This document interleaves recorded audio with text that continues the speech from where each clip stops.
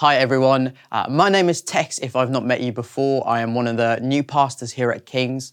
I'm based at the Catford site, but I also oversee the youth work across the church. And just a little bit about me, I was born in South Africa in 1993, and I then lived there for 20 years and then moved to the UK, where I moved to Reading, and where I met my wife, and I was a pastor at a local church in Reading before my wife and I moved to London. And we're absolutely enjoying our time here in London already. Thank you to those of you who just made us feel so welcome. We've really enjoyed being part of this community, and we're really looking forward to all that God is going to do in us and through us here at Kings. And so just about me, in terms of living in South Africa, I'm sure many of you are aware that South Africa has a rich and deep history when it comes to tackling racism. And so the idea of the colour of my skin affecting the way that I live has always been at the forefront of my mind.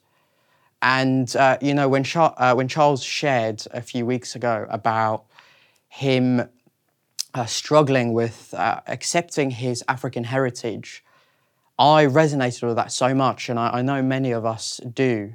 I remember when I was about 10 years old or so, just thinking, I wish I was white. And it wasn't because anyone said anything in particular or did anything, but just there was a subliminal message that I felt that was fed to me, that it felt like if I was white, my life would somehow feel better or different. And so my journey of understanding how to deal with racism has really I've had to grow in my understanding over the years.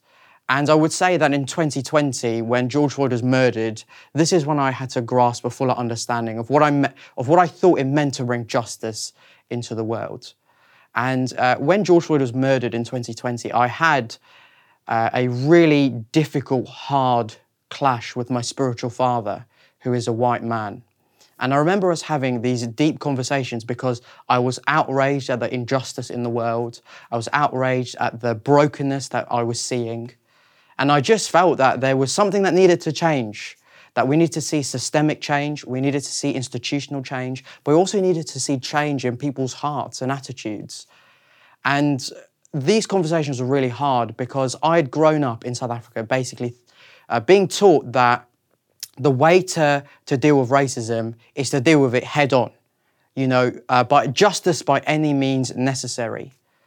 And my spiritual father, who deeply cares for me, and I deeply care for him, we found that having these hard conversations were putting tons of strain on our relationship, but not in a way that you might expect when you have conflict. There was something deeper here, that it felt like we were being pushed further and further from each other, that there was some sort of misunderstanding. And what I felt was that the church needed to step up in this area of understanding racism, that we have a way to show the world that there is a different way to live.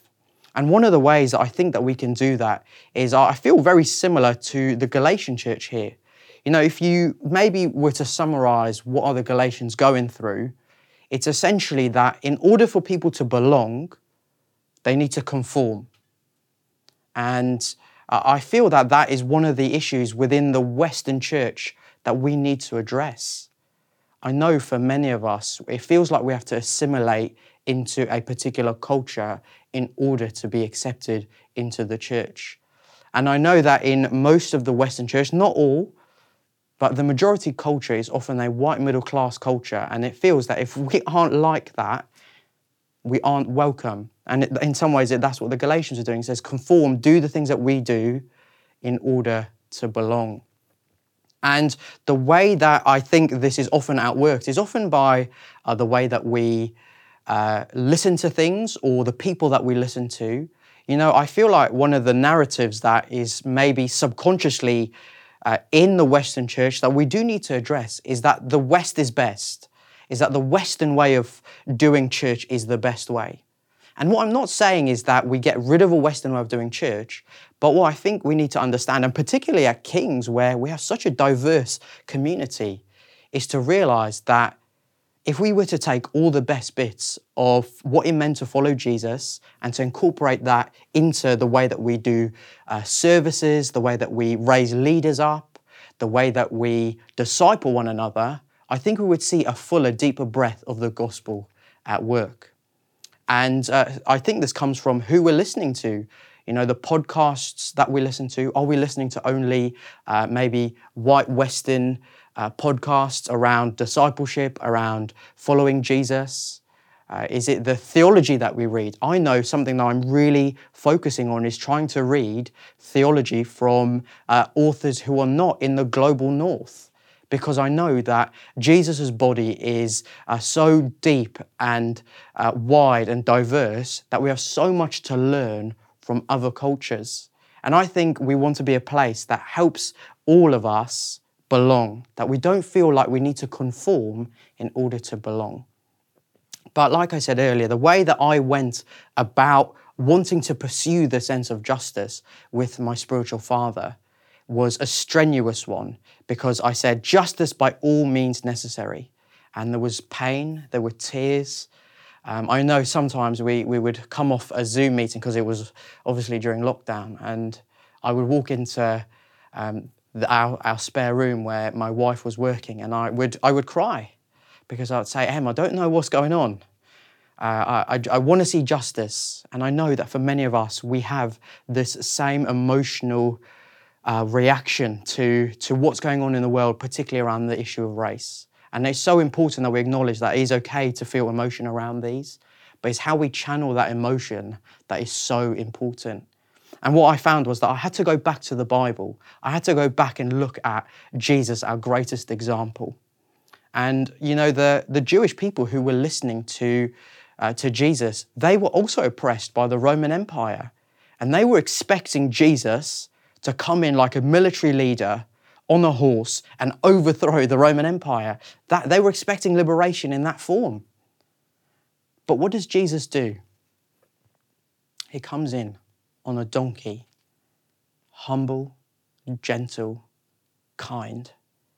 And that is how Jesus brings real lasting change. He shows us that it's not the way that the world would want to go about it, but it's the way that Jesus goes about it, through humility, through grace. And I felt that this is the way that I want to pursue finding racial justice in a racialized world where we see systemic change, where we see institutional change, but also change in people's hearts. It is through grace, it is through love, it is through patience, it is through kindness. And Jesus offers us a better way. And what I love about the series that we've been doing at the moment is that it talks about the oneness that we all have. And it is because the gospel is something that pushes us together. It doesn't pull us apart, especially in a world that is pulling us apart. It's saying you're in one camp or another. Whether we like to be put in those camps or not, the world says if you say something like this or something like this, you're in either camp. But the gospel draws us together not to move further from one another. And so this morning, I want to look at what it means to have freedom in Christ, that we all have one freedom. And the reason that's important is because, you see, when we realize that we live in a new creation, a new hope, in a new freedom, it shapes the way that we think, speak, and act on a daily basis. So I'm going to pray for us, and then we're going to read the Bible. Lord Jesus, I want to thank you so much for your grace. Thank you for your mercy. Thank you for your kindness in our lives. God, I thank you that once where we were far off from you, you came to be part of us and drew us back to you and back to one another. Lord God, I do pray this morning, would you come and work in us to help us know what it means to bring justice in the world for your glory, in Jesus' name. Amen. So we're going to read Galatians 4, verse 8 to 31, but I'm going to break it up into two parts. So let's go for Galatians 4, verse 8 to 20. It says, "Formerly, when you did not know God, you were slaves to those who by nature are not God's. But now that you know God, or rather are known by God, how is it that you are turning back to those weak and miserable forces? Do you wish to be enslaved by them all over again? You are observing special days and months and seasons and years. I fear for you that somehow I've wasted my efforts on you. I plead with you, brothers and sisters, become like me, for I have become like you. You did me no wrong. As you know, it was because of an illness that I first preached the gospel to you. And even though my illness was a trial to you, you did not treat me with contempt or scorn. Instead, you welcomed me as if I were an angel of God, as if I were Christ Jesus himself. Where then is your blessing of me now? I can testify that if you could have done so, you would have torn out your eyes and given them to me. I have now become your enemy by telling you truth. Those people are zealous to win you over, but for no good. What they want is to alienate you from us so that you may have zeal for them. It's fine to be zealous, dear children, provided the purpose is good and to be so always, not just when I'm with you.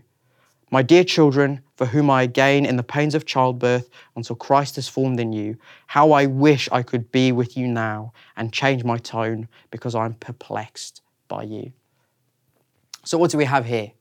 We've got Paul. He's talking to the Galatian people who he would say that before they came to Jesus, before they put their trust in him, they were enslaved to the idols that they worshipped, that they were enslaved to a particular way of thinking and a particular way of living life. But once they put their trust in Jesus, they have found freedom, a new way to live. But Paul says if they're going to go back and live according to the law and want to keep the law, it's almost as if they're going back into slavery. It's the slavery of idolatry. And he's saying that you can't go back. You need to remember the freedom that you have won. And for me, this reminds me a little bit of the Israelites when they're freed from Egypt. You know, that they were freed from slavery. God had done a miraculous work in saving them. But when moments were hard, numerous times, they say, oh, please can we go back? We were better off in slavery. In the moments of hardship, they forget that they've been set free. It's almost as if the comfort that they're longing for, the ideal of comfort that they're longing for, seems to be as good as slavery. That slavery is better than that. But Paul is saying, no, you have been set free. Because Paul is saying that when they forget the freedom that they have been given in Christ, that they've inherited, that's when we start to build up division between one another. And I wonder for us, if we're a little bit like that maybe sometimes the fear of moving forward is the thing that stops us from pursuing justice. Do we forget that we have won freedom? And Kings, this morning, I want to say to us that Jesus has won us freedom, that you and I no longer live in a way that is a slave to the way the world thinks. We have been set free. We live in a new creation, a new way of thinking, a way that renews our minds, renews our hearts, renews our actions by the Spirit of God. So Paul starts off with the gospel. He starts reminding them, we have been set free. You don't have to go back to an old way of living. You don't have to go back to the way that the world would tell you to live. But then Paul takes a bit of a pause and he goes into a bit more of a different tone. And for me, I think this is such a vital part for us here at Kings to understand. Is that, Paul initially in those first few verses, verse 8 to 12, it's almost as if he is teaching them about the theology of understanding freedom in Christ. But what does he do? He takes a pause and he talks about the relationship that he has with the Galatians. He says that he was so ill that most people would have pushed him away. But the Galatians loved and cared for him. So much so, he says that they would have, if they could have taken out their eyes to give them to Paul so that he could see, they would have done so. There is a real depth of relationship and love and care between Paul and the Galatians. And what Paul is showing us is that relationship matters. He's saying that if the Galatians don't understand the relationship he has with them, then they might miss the overall point of the freedom in Christ that they've won. And I do wonder if for us, we sometimes put theology above relationship. What Paul is showing us here is that relationship matters, that our theology, apart from relationship, means nothing. And like my story at the beginning with my spiritual father, I was putting the theology of justice above relationship. And in the end, I wasn't being heard. And I don't think it was because on the part of my spiritual father. I think it was because I wasn't having a God-centered view of how to pursue justice, which is about people, it is about us. And it's so important for us to remember as we have these hard conversations, because the reality is they are going to be hard, they are going to feel difficult, but we need to remember that we're always going for relationship first, because Jesus went for a relationship first. And we need to have that at the forefront of our mind. We need to understand that our theology must always be put through the lens of loving God and loving one another. It is not either or. So our theology must be rooted in winning relationship with one another. So we know that we've been set free by the work of Jesus Christ on the cross, but also that relationship matters as we have these difficult conversations about race. Let's move on to the next half of the passage, which is verse 21 to 31. So it says, "Tell me, you who want to be under the law, are you not aware of what the law says? For it is written that Abraham had 2 sons, one by the slave woman and one by the free woman. His son by the slave woman was born according to the flesh, but his son by the free woman was born as a result of a divine promise. These things are being taken figuratively. The woman represents 2 covenants. One covenant is from Mount Sinai, and she bears children who are to be slaves. This is Hagar. Now Hagar stands for Mount Sinai in Arabia and corresponds to the present city of Jerusalem because she is in slavery with her children. But the Jerusalem that is above is free. She is our mother. For it is written, 'Be glad, barren women. You who never bore a child, shout for joy and cry aloud. You who were never in labor, because more are the children of the desolate woman than of her who has a husband.' Now you, brothers and sisters, like Isaac, are the children of promise. At that time, the son born according to the flesh persecuted the son born by the power of the Spirit. It is the same now. What does the scripture say? Get rid of the slave woman and her son, for the slave woman's son will never share in the inheritance with the free woman's son. Therefore, brothers and sisters, we are not children of a slave woman, but of the free woman." So Paul, he comes in here and he uses a technique that Paul uses a lot in his other epistles. He loves to contrast 2 ways of living in order to help us see the right way of living. And he uses this super familiar story of Abraham, Isaac, Hagar, and Sarah in Genesis. And what he's doing here is he's using the story because the Jewish people would have been very familiar with the story, but also it could have been the story that the false teachers were using to affirm why the Galatians needed to conform. But he's saying, no, where they might be saying there are some blurred lines as to who has inherited God's promise and being part of God's kingdom, he is drawing some really clear lines. He is saying that the freedom and the promise that they have inherited is not down to ethnic heritage. It is down to being children of God. You see, he is showing that Hagar is she's representing the flesh, the worldly way of living. Because even though God said Abraham would have a son, he took power into his own hands and had children through Hagar. Whereas Sarah their child was born because of God's promise. So he's saying that, we're not born as children born into captivity, but we're as children born into freedom. And that we have inherited the promise of God. And I just want to talk about us being children of promise.